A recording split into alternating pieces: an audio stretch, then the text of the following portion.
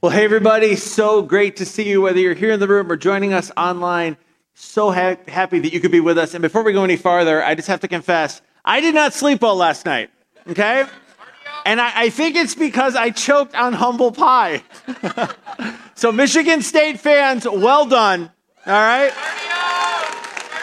Mel Tucker, welcome to the Big Ten, and we wish it wasn't in the big house that you got your first victory, but hey, we're moving on from here. So anyway, today we get to continue a series that we've called Virtual Israel, and as many of you know, it's content that's been marinating in my head and heart for about a year now in preparation for Keystone's trips that we had planned to take to Israel. Actually, a bunch of us were supposed to be there right now, both this past spring and then in the fall. And those trips obviously didn't happen because of the pandemic. So this fall, I decided to do the next best thing and to take all of you on a trip to Israel virtually. And so here's how it works if you're joining us for the first time. Each week during the series, I'll introduce you to a site that was included on the itinerary for our trips, and then I'll teach some of the content that I had planned to present at that location. And as we've said all along, these sites served as the setting for some iconic Old Testament stories that ultimately set the stage for Jesus. And so today, as we get to continue to follow the story of ancient Israel, we get to explore a site that served as one of the most dramatic transition points in their entire history, the Jordan River. Now, the Jordan is, without question, Israel's most famous river. And fun fact, the Hebrew name Jordan means to go down. And it's a fitting description because the river descends over 10,000 feet in elevation over the 90 miles it runs as the crow flies, as it flows from its source on a mountain near the Lebanese-Syrian border called Hermon, all the way down to the Dead Sea. Because of the rapid descent, the Jordan was one of the fastest flowing rivers in the ancient world. And today, if you go there today, though, because of modern Israel's need for water, the government has largely dammed up the river near where it exits the Sea of Galilee.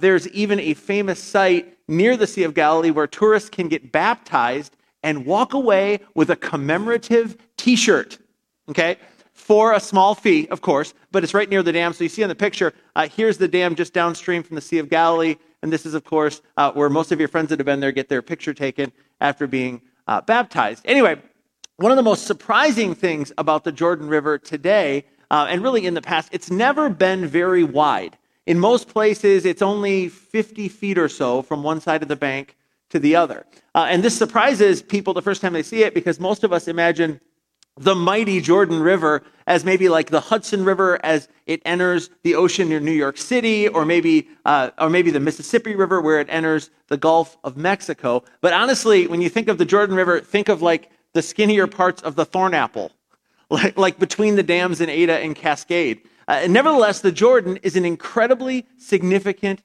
biblical image because the Bible's authors mention it almost 200 times in both the Old and New Testament, and probably not for the reason you might expect, at least historically.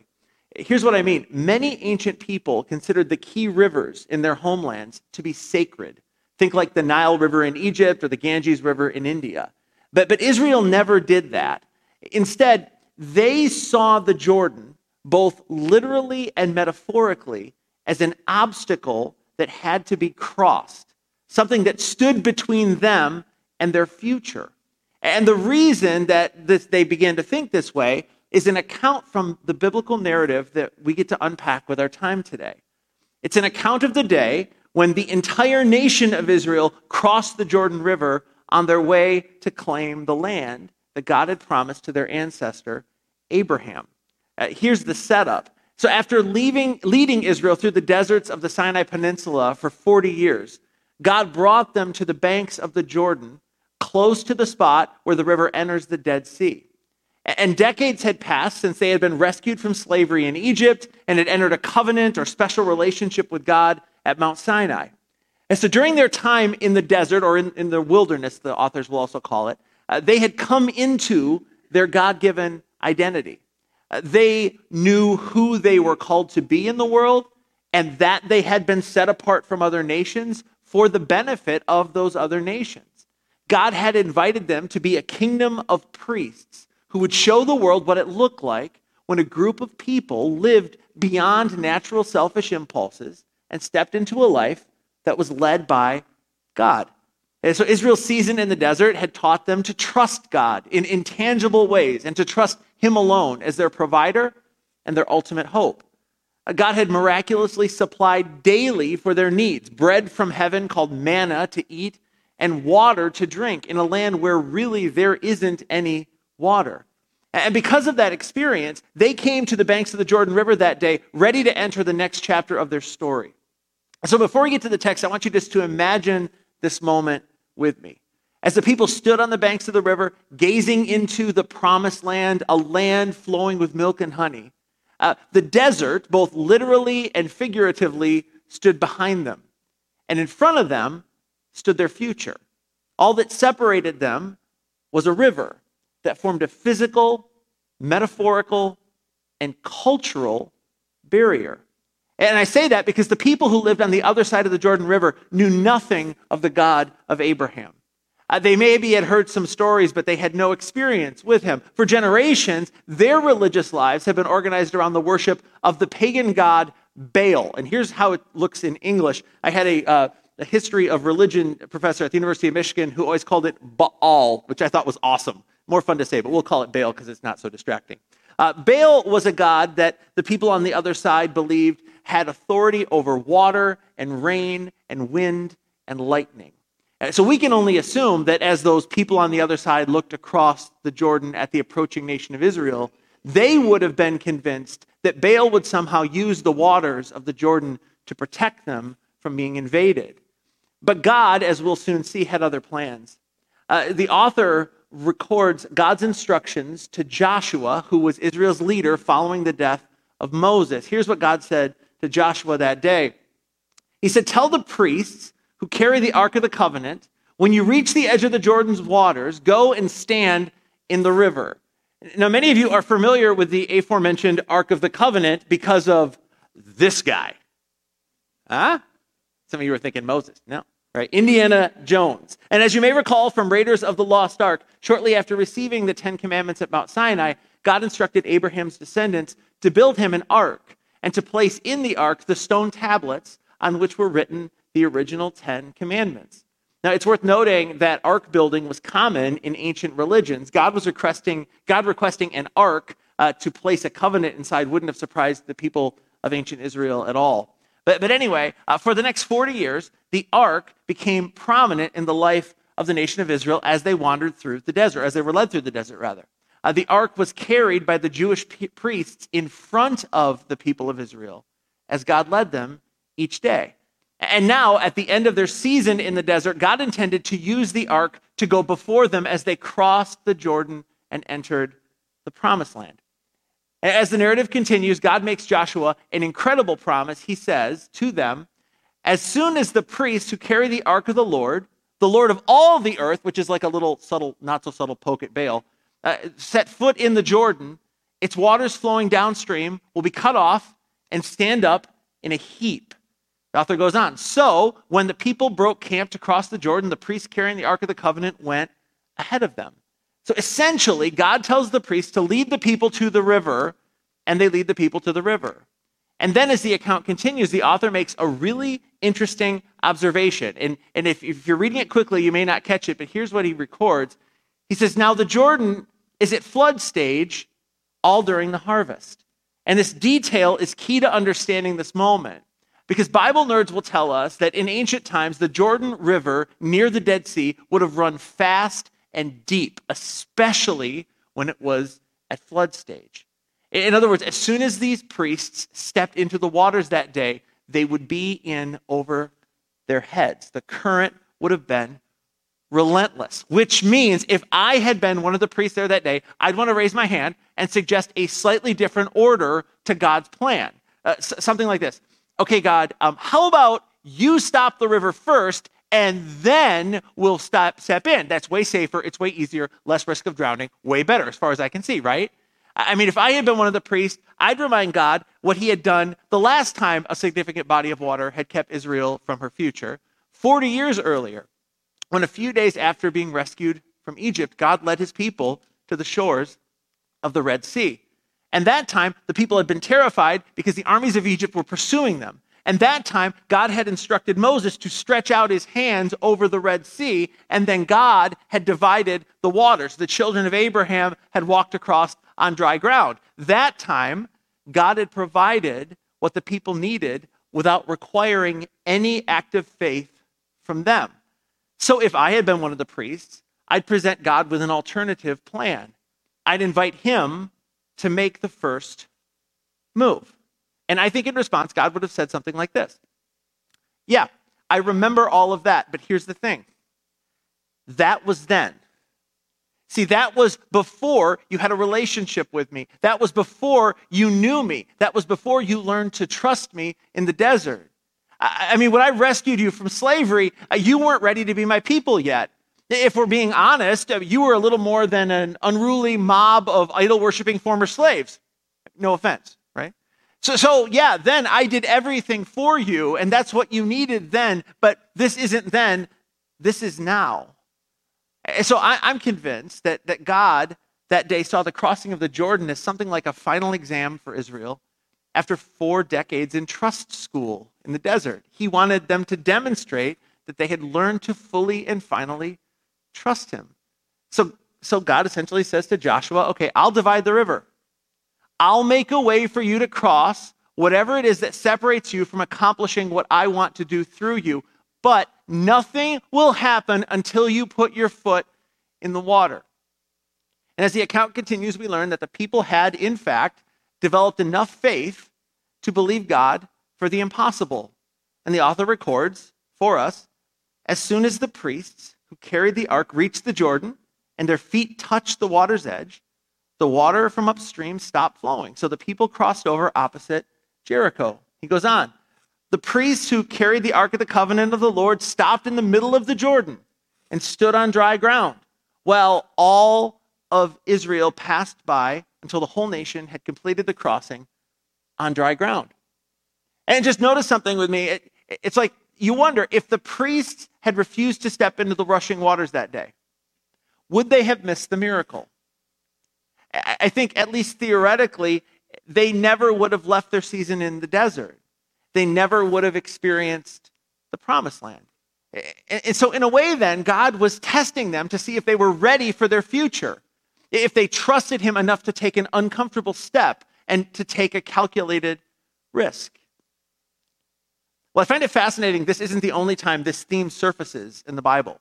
If you're reading carefully and looking for it, like over and over and over again, the Bible's authors record God inviting people to step out in faith before miraculously intervening. And one of my favorite examples comes from one of the accounts of Jesus' life. And interestingly enough, it once again involves water.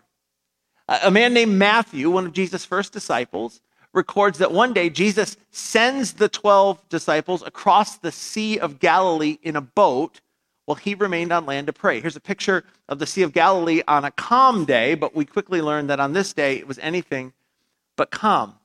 And by the time evening came, the disciples were somewhere in the middle of the lake, struggling to row against wind and waves.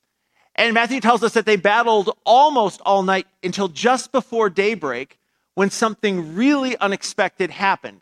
Matthew tells us, shortly before dawn, Jesus went out to them walking on the lake.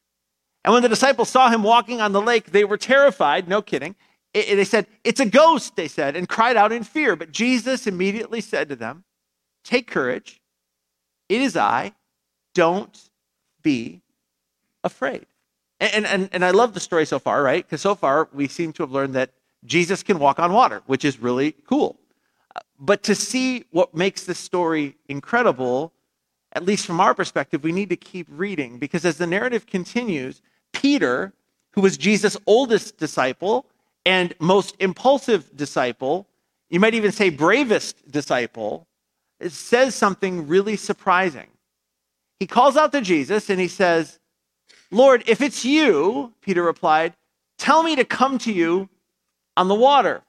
In other words, Jesus, I believe that with you, anything is possible. And I know that my goal as your disciple is to be just like you. And so, and forgive me if I'm stretching here, if you're walking on the water, then maybe I can too. And I have no idea how this works, but I have enough trust, I have enough faith in you to take the first step if you'll invite me. So if you tell me I can, I'll step out on the water. And just imagine what the other disciples thought in this moment, like as Peter's words settled in, right? Something like, who does he think he is, right? I mean, just because Jesus can walk on water doesn't mean that we can walk on water. And as I recall, I don't think Peter is a very strong swimmer, because I remember when I was a few years younger watching him in swim lessons, it did not go well, okay? And I know he's a fisherman, but that often had some awkward moments as well. So I mean, Peter, who do you think you are? But then before this internal dialogue that I've just imagined completes, Jesus responds to Peter with one word. Come. And I can only imagine what happened in Peter's stomach at that moment. He simultaneously went, yes, and oh. Jesus looks at Peter and he says, listen, Peter, if you're ready, it's time to get out of the boat. It's time for you to risk. It's time for your faith to grow. It's time for your faith to be stretched. You're ready for more than comfortable, Peter. So come. Matthew continues. He says, then Peter got down out of the boat, walked on the water, and came towards Jesus. So Jesus invites Peter to do something that seems impossible. He invites him to take a step and to risk failure. But see, that invitation also holds incredible potential for something miraculous to happen. Because it was Jesus who said to Peter, come. Now, like many of you, I've heard this story more times than I can remember. And because of that, I know that as the account continues, Peter begins to doubt and Peter begins to sink. And so it can be tempting for us to criticize Peter as being impulsive and lacking faith, right? But see, we can't forget the fact that before all the doubting and sinking happens, Peter walked on water. He took a risk, he accepted Jesus' invitation, and he got out of the boat. He chose adventure, the adventure of faith, over the predictable and the comfortable. And his life would never be the same. Now, honestly, I can't help but wonder if there's something in these stories for us. I've worked as a pastor now for more than 20 years, and during that time, I've noticed in some of your lives that, and I would never talk about you without asking your permission first, just so we're clear, so don't everybody, anxiety down. Okay.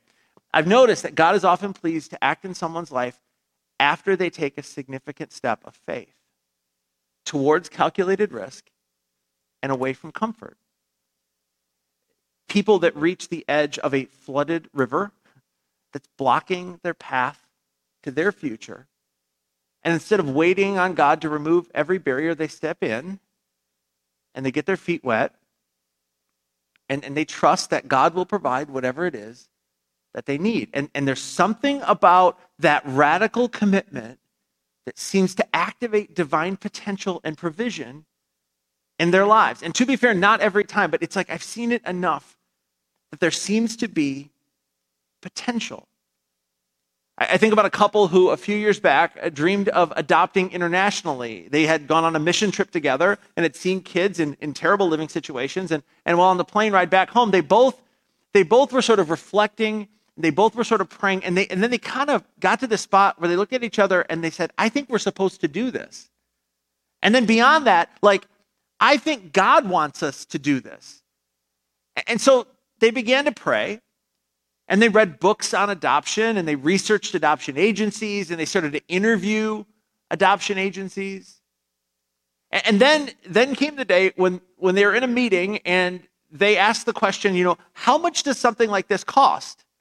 And without missing a beat, the adoption counselor said, it's somewhere between $20,000 and $40,000.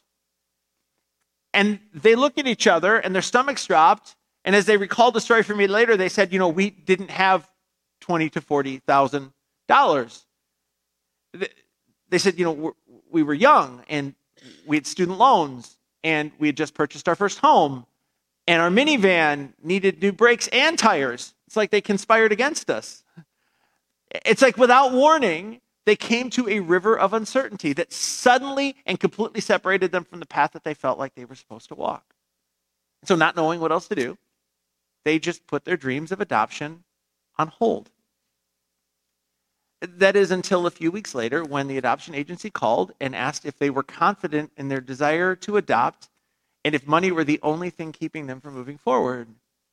And when they affirmed that, yes, they wanted to adopt, but yes, their financial situation made that impossible, the agency suggested that they send out letters to family and friends.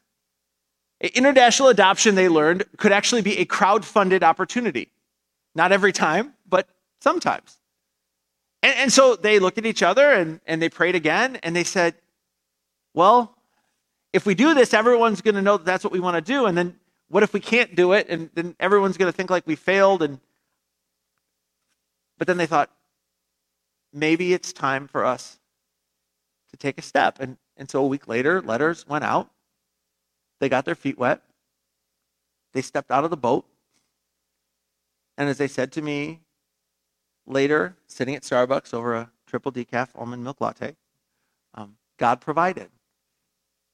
He made a way where there had been no way. But he didn't do it until they stepped out into the waters of uncertainty. I'll never forget when they looked across the table at me and said something, and it was like one of those somethings that was so good I wrote it down on a napkin for such a time as this. Here's what they said. I hate to think that if we had never taken that step, we would have missed the miracle. I hate to think that if we had never taken that step, right, if we had never stepped away from comfortable, if we had never taken a calculated risk, if we never moved in the direction that we really sensed God wanted us to go, we would have missed the miracle. And I remember sitting there that day thinking, I totally get that, because if I'm honest, whenever this topic comes up, I also think of my own story. Because around 20 years ago, I had a moment when I had to decide whether or not to get my feet wet and to get out of the boat as well. As many of you know, my undergraduate degree is in biology. And as a kid, I always dreamed of being a doctor. And so I did all the things you're supposed to do to become a doctor. I studied like a lot, a little neurotically for those that knew me back then. And I volunteered in the hospital, and I was an assistant in a research lab working on the impact of physical stress on the hormone axis of sheep. It's a good story for another day, all right? Yeah. But anyway, the day I graduated from the University of Michigan, an intimate affair that takes place each April in the big house, so there you have that, right? I knew what I wanted to do with my life. But then something happened that I wasn't expecting. I came back to Grand Rapids, and I met a few pastors who were rethinking church. And I found them fascinating. So much so that months after leaving college, I joined the staff of a delightfully underfunded church plant called Keystone. And over the next 15 months, two significant things happened. One, I became convinced that God was interested in me becoming a pastor. And two, I got into medical school. Though I don't think I saw it at the time, God's vision for my life was on a collision course with my vision for my life. And eventually I enrolled in medical school and for 2 weeks. So if you have a thing, don't ask me. I don't know. But they were two of the hardest weeks of my life, because each night I would lie awake in my apartment staring at the ceiling, playing out scenarios for my future. And each night I would conclude that people who get into medical school don't drop out of medical school. They stay in medical school, and eventually they have job security and stable income and predictable retirement plans. While pastors, on the other hand, ... right? And I remember thinking, who in their right minds would leave medical school to work for a church when they have a degree in biology and no biblical training whatsoever? And what sort of church would hire such a person? Well, that's where I'd land each night. And then the following morning, the questions would come rushing back. And reflecting on those weeks now with the clarity that comes with 20 years of hindsight, I feel like I was a little bit like the nation of Israel. Deep down, I knew what God wanted me to do with my life. But I had so many questions and I had so many doubts. I mean, those that know me would tell you I'm a planner. I like comfort and safety and predictability and financial security. I'm the guy who would say to God, hey, God, first you stop the river and then I'm happy to walk across. But that wasn't how it worked for me. I couldn't shake the sense of call despite my greatest efforts to do so. And so eventually the day came when I packed up my things and I drove back across the state to begin to train to be a pastor. And to be honest, it has been the adventure I was made for. I mean, even during a global pandemic, I've never regretted my decision. God has shown up in my life in ways I never imagined possible. And he's been one step ahead of me every step of the way. And my faith has moved in many ways from what I would describe as black and white to color. But it only happened when I was willing to take a step away from comfortable and to do something that I really, really was afraid to do. So that's a little bit of my story, but I got to ask you a question. When was the last time you got your feet wet? When was the last time you said yes to something that you suspected God was asking you to do, even though it was a move away from what was comfortable? I've already confessed this as my own disposition, but it's natural for people to seek comfort. We want our lives to be manageable and secure and predictable. And honestly, I think that's what helps us, maintain the illusion that we're really in control. But here's the tragedy. I think many people leave this earth with unrealized potential because they never stepped out in the adventure of faith. It's like maybe, and again, I'll take the image from the conversation with the couple that adopted internationally, maybe they've even missed their miracle. And here's the thing, whenever this happens, not only do they miss out, but so do the rest of us. Because there are times when God invites us to do something that requires courage and faith, that we step out and we risk failure. And it's not until we do that he meets us in that place. And so, if you have something you suspect God is inviting you to do, even in the middle of a pandemic, right? But you've never done it, my encouragement to you would be to do it. Take the first step. Risk. Jump. Get your feet wet. And when you do, you may find that you'll get to experience a little bit of what it feels like when your faith intersects with God's faithfulness. You get to experience a little bit of what it's like to walk on water. All right, so that brings us to the end of our time together. But my hope is that all of this sparks conversation, not only internal dialogue, but conversation with whoever it is that you do life. So what I want to do before I let you go is just give you 3 questions to hopefully spark some conversation in your life. Number 1 goes like this. Where in your life is fear or comfort keeping you from trusting God? And I think if we're honest, we all would have, don't think you're deficient if you have an area. That's all of us. Number 2 goes like this. What's one risk you can take to help catalyze growth in your faith? That idea that when we stretch beyond what's comfortable, that's often where we find that our faith grows. And then number 3 goes like this. How might a refusal to risk rob you of the opportunity to experience the miraculous? So with that, I'd like to invite you to stand, and I'll close our time in prayer.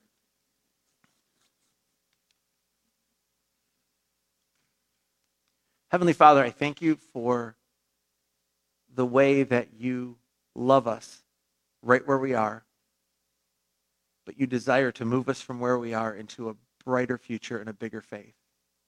And we confess that we don't like to stretch. And so I pray for courage. I pray that you would make us brave. And that as we step out, we would find you there ready to meet our needs.